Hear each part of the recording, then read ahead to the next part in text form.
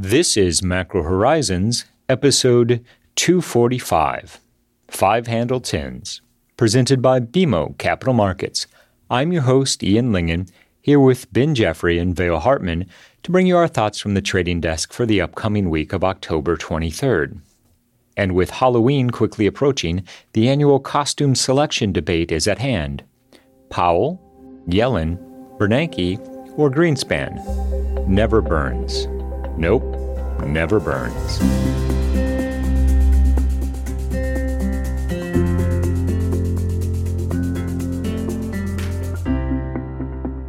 Each week, we offer an updated view on the U.S. rates market and a bad joke or two. But more importantly, the show is centered on responding directly to questions submitted by listeners and clients.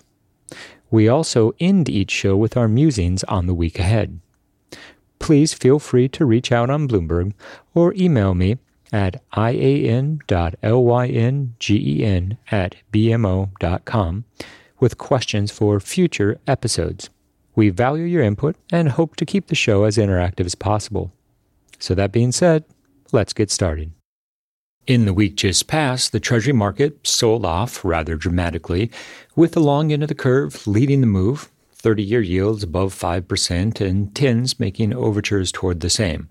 The new fundamental information that was received included better than expected retail sales, including the control group, which surprised on the upside and contributed to strong Q3 GDP expectations. Now, this also added to the no landing argument or the notion that the real economy can sustain higher policy rates and more restrictive financial conditions. Whether that ends up being a reality for an extended period of time remains to be seen, but in the week just past, the clear takeaway was that investors anticipate that the real economy will continue to grow well into 2024 without any obvious ramifications from the cumulative rate hikes that have already occurred. On the monetary policy front, this was the last week for the Fed to contribute to the pre-FOMC meeting pricing, i.e. currently a hike is seen as a very low probability event, and if the Fed was anticipating it would hike in November, we would have heard by now.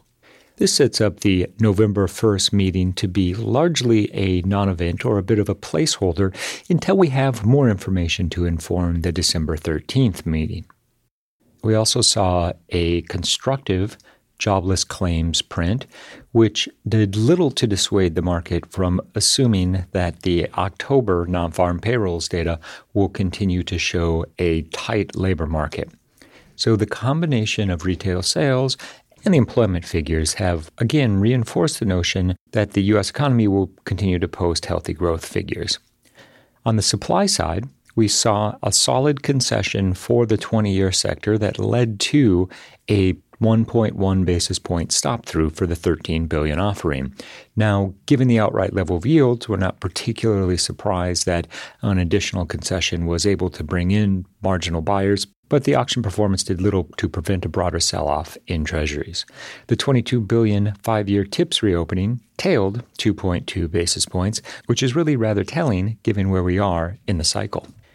Specifically, the absence of a particularly strong bid for inflation-protected securities suggests that we might be nearing the end of peak investor angst as it relates to the inflation outlook. That being said, it still remains too soon to declare victory on inflation, at least according to the vast array of incoming Fed speak. The consistent messaging on the part of monetary policymakers is they are in a wait-and-see mode, but there is absolutely nothing on the horizon that would suggest that they are going to be interested in bringing forward the process of normalizing rates lower compared to what was signaled in September, i.e. 50 basis points of rate cuts next year, as opposed to the 75 that they were suggesting in June. Now, obviously, as is so much the case with financial markets, monetary policy expectations are and will ultimately remain data dependent. And, as was noted earlier, the market seems very content with the no landing narrative, as do monetary policymakers, until we have evidence to the contrary. There doesn't seem to be any clear indication of such evidence being in the offing, and as a result, we're content to go with the sell-off in Treasuries with a target of 510 to 515 in the 10-year sector. It was a week that saw milestone price action in the Treasury market, and 10s look poised to achieve a 5 handle after we saw 30-year yields trade above 5.10 and close above 5% for the first time since 2007. This all happened while 2s reached as high as 5.25 before rallying back to roughly 5.15 in the wake of Powell's speech in New York. As far as curve shape, 2s 10s traded above negative 20 basis points and to the steepest level since September 2022. The shape of the curve really is fascinating in this environment.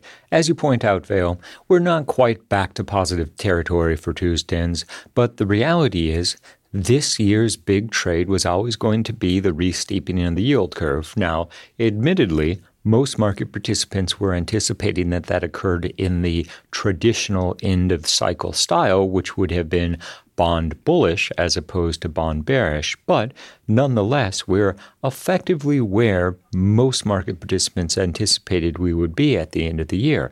The question quickly becomes, however, can we transition from a bear steepener to a bull steepener without an interim bull flattener? Now, we expect that the short answer to that question is no. We will have a point where flight to quality benefits the longer end of the curve as the Fed proves to be stubborn in keeping policy rates anchored at terminal for an atypically long period of time, or at least that's the intention of monetary policymakers. For the moment, there's no reason to expect that that won't be the case, especially as we approach the balance of the year and the real economy appears to be on more than sufficiently strong footing to withstand tighter monetary policy conditions for the foreseeable future.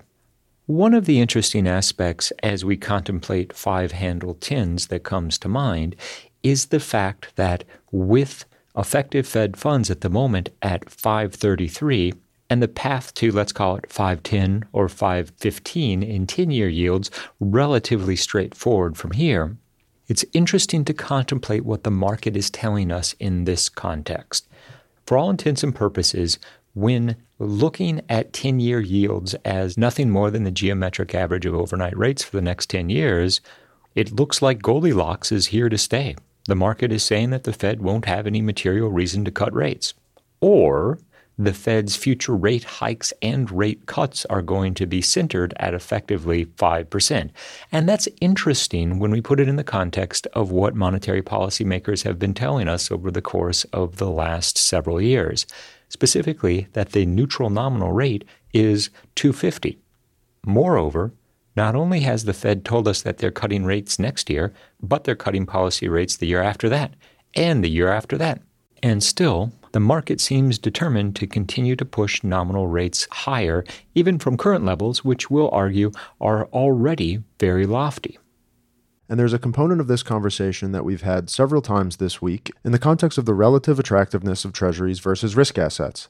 After all, as portfolio plans are laid out and investment decisions are made, there's an aspect of simply the fact that one can guarantee a 5% annualized return for the next 10 years or even 30 years without needing to take on any credit risk or weather the volatility associated with, say, owning equities. Not to mention the fact that in inflation-adjusted terms, the fact that real yields are still so high also introduces this idea that as investors take a step back and evaluate allocation decisions, it's not unreasonable to expect that we'll see some meaningful demand come in for bonds. Now, the extent to which that comes at the expense of risk assets is the operative question, but certainly based on the sentiment we've heard this week, rates at these levels seem to imply a lot goes right for the Fed over the next 2, 5, and even 10 years, exactly as you touch on, Ian. Now, the one counterpoint to this, and it's precisely what we've seen over the past several weeks, is that supply dynamics in treasuries have shifted, and maybe positive term premium really is warranted. And that's how one gets to the conclusion that nominal rates need to be more elevated than simply overnight rates over the next 10 years. But the question embedded in that, and I do agree with what you're saying, Ben, quickly becomes how much higher should 10-year yields be than the average assumption for overnight rates. If we use the New York Fed's ACM model for term premium, we're now at roughly 27 basis points. Historically, a range of 0 to 35 basis points has represented what I'll characterize as the peak plateau by this measure. So using this as a guide, we're running up against the aggressiveness with which the market is willing to price in positive term premium over the course of at least the next 10 years. Now, this creates a very interesting setup for the November 1st FOMC meeting. Since we're now in the Fed's period of radio silence, and there's no economic data that will materially change the prevailing narrative on the horizon, we are content with the market's pricing out of any rate hike in November, rolling forward the possibility to the next meeting, which is December 13th. So this means that the combination of the Fed's rate announcement, i.e. no change, and the subsequent Powell press conference are unlikely to yield anything remarkable in terms of policy expectations. What makes Wednesday, November 1st so unique, however, is the fact that in the morning we have the refunding announcement. The market is expecting 48 billion threes, 41 billion tens, and 25 billion 30s. Said differently, auction sizes are continuing to increase, and the appropriateness of the amount of term premium being priced in will come into question yet again. It's very rare indeed that the refunding announcement will overshadow the FOMC rate decision, but that's precisely what we're expecting to occur on the 1st of November. And there was also some information to be gleaned from the survey of primary dealers around the refunding process as it relates to the bill market, and specifically the Treasury Department's questioning about how aggressive they can continue to be in terms of growing bill sizes and increasing bills as an overall share of marketable debt outstanding, given the fact that despite some of the weakness we've seen in long-end auctions and the bear steepening of the curve, generally speaking, even record-large bill auction sizes have been met with very solid end-user demand. Now, bills as a percentage of the overall market have climbed above the 15 to 20% band that the Treasury Department has previously communicated they're comfortable with. However, remember, in August, TBAC suggested that for a period, it may be appropriate for bills to represent a larger share of overall debt, given precisely that dynamic. Obviously, we still have over $1 trillion in the reverse repo facility, and generally speaking, the front end of the curve is still awash in cash in search of a place to be invested, and bill rates at 5.5% are clearly attractive enough to warrant leaning into to help the Treasury Department's borrowing endeavors and fund the deficit. So, along with larger coupon auction sizes, it's going to be interesting to see any communication around the refunding that suggests an overall larger bill market may be a near and medium-term reality in terms of the issuance landscape. And when we put this in the context of how the Fed has changed some of the dynamics in the very front end of the market over the course of the last several years, it's difficult not to point to the RRP. Now, the magnitude and the relevance of the RRP are frankly difficult to overstate. Ben, as you point out, RRP balances are down notably, but that was always going to happen as investors saw the opportunity presented by higher bill rates. And that also answers one of the key questions: who's going to fund this increase in Treasury issuance? If the reality is that bill issuance is going to absorb a disproportionate amount of the financing for the deficit, then a continued drawdown in RRP certainly resonates. It's also not wasted on us that a period of reserve scarcity comparable to what we saw in 2019 is now much less likely, given that the Fed has introduced the standing repo facility. Now, this isn't particularly relevant for 2023 per se, but as we roll forward into 2024 and the balance sheet runoff continues apace from SOMA, one might have otherwise expected periods of potential reserve scarcity. But as Powell has said a number of times, even if the Fed chooses to start normalizing rates lower next year, the balance sheet will continue to run off in the background, affording the Fed the ability to get the balance sheet back at least closer to what they've identified as an ideal level. And transitioning to the topic of Fed speak, even as we had begun to see policymakers concede a lesser need for further hikes as bond yields have risen, this week we heard from Richmond Fed President Barkin, who acknowledged that even as long-term rates have risen, the challenge with depending on them is that they can move. This certainly resonates given how much realized volatility has risen in the long end of the curve, but it's notable that on Thursday, Powell acknowledged that financial conditions have tightened significantly in recent months, and higher long-term rates have been an important driving factor behind this tightening. And the fact that two-year yields resolved roughly 10 basis points lower in the wake of Powell's speech, and the odds of a hike in Q4 were similarly reduced, suggests that the net takeaway from Powell's comments were dovish, despite the chair leaving the door open to further hikes and acknowledging that there are still plenty of risks that could ultimately resolve in another hike. And the Fed has been able to deliver a somewhat elegant solution in allowing themselves the opportunity to gather that more information before needing to make a policy decision in December. 2 more NFPs and 2 more CPIs will mean that the Fed will be able to be data dependent in terms of the December decision. Now, of course, the risk to that is that Congress can't come to an agreement to avoid a government shutdown, which may delay or distort the data in the lead up to the December decision. It's still too soon to have a truly high conviction opinion on exactly what that would look like, but nonetheless, over the next several weeks, it's something to consider in terms of what it might mean for the clarity of the economic picture in the fourth quarter. On the topic of clarity, and seeking clarification, did either of you know that Monday was National Bosses Day? Vail, did you? I'm actually not sure who my boss is. In the week ahead, supply will once again be on the radar for the Treasury market. We have $51 billion 2 years on Tuesday, followed by $52 billion 5 years on Wednesday, and then capped with $38 billion 7 years on Thursday, which will represent the final nominal coupon auction for the month of October. The economic data slate is relatively limited until we get to Thursday's release of Q3 GDP. Expectations are for a solid number across the board, with the consensus putting Q3 real GDP above 4%. When we put that in the context of the Fed's estimates for growth this year, it would certainly be erring on the high side. That being said, given the numbers that we saw on the retail sales front, we wouldn't skew the consensus any lower.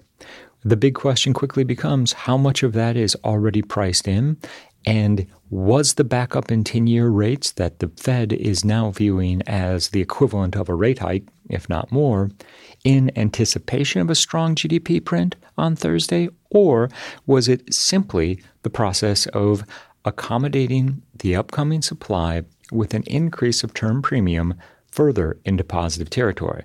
That question will surely be answered on Thursday morning, and then we have Friday's PCE and personal spending and income data. It's important to keep in mind that the PCE data is for September and therefore will already have been incorporated in the third quarter's GDP numbers. So, as a result, we'll be looking for greater clarity in the trajectory of inflation within the third quarter, but not necessarily the outright numbers. Quickly turning to the Treasury market itself, the backup in rates has been notable, as has the disinversion of the yield curve. A move in 2s, 10s back to positive territory by the end of the year seems to be the path of least resistance, and one that, frankly, we're unwilling to fade. We're on board with a continued backup in yields as the market explores the degree to which risk assets can handle higher nominal and higher real rates in an environment of heightened geopolitical and economic uncertainty. While the U.S. economy appears to be on strong footing, that's not necessarily the case for all developed economies, and as the impact of cumulative rate hikes continues to flow through the system, we remain wary that at this moment, the safe haven premium typically associated with U.S. Treasuries is being undervalued. Said differently, in the event of a more material downturn in Europe or the UK or north of the border in Canada, the flow-through to lower U.S. rates could be rather dramatic. That being said, that certainly isn't our near-term outlook, and while eventually we do anticipate that dip buying will emerge and 10-year nominal rates will drift back into a very familiar range, in the short term, the process of price discovery will continue to dominate trading in U.S. rates, as there appears to be very little appetite to step in front of a move that has, by all accounts, been not only unanticipated, but very dramatic from a historical perspective. We've reached the point in this week's episode where we'd like to offer our sincere thanks and condolences to anyone who has managed to make it this far. And in the wake of the apparently forgotten National Bosses Day last week, and as year-end approaches, there's really only one thing to say. Ben, Vail, thanks for making hard decisions much, much easier.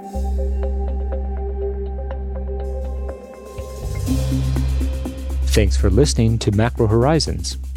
Please visit us at bmocm.com/Macro Horizons. As we aspire to keep our strategy effort as interactive as possible, we'd love to hear what you thought of today's episode. So please email me directly with any feedback at ian.lyngen@bmo.com. You can listen to this show and subscribe on Apple Podcasts or your favorite podcast provider. This show and resources are supported by our team here at BMO, including the FIC Macro Strategy Group and BMO's marketing team. This show has been produced and edited by Puddle Creative. The views expressed here are those of the participants and not those of BMO Capital Markets, its affiliates, or subsidiaries. For full legal disclosure, visit bmocm.com/macrohorizons/legal.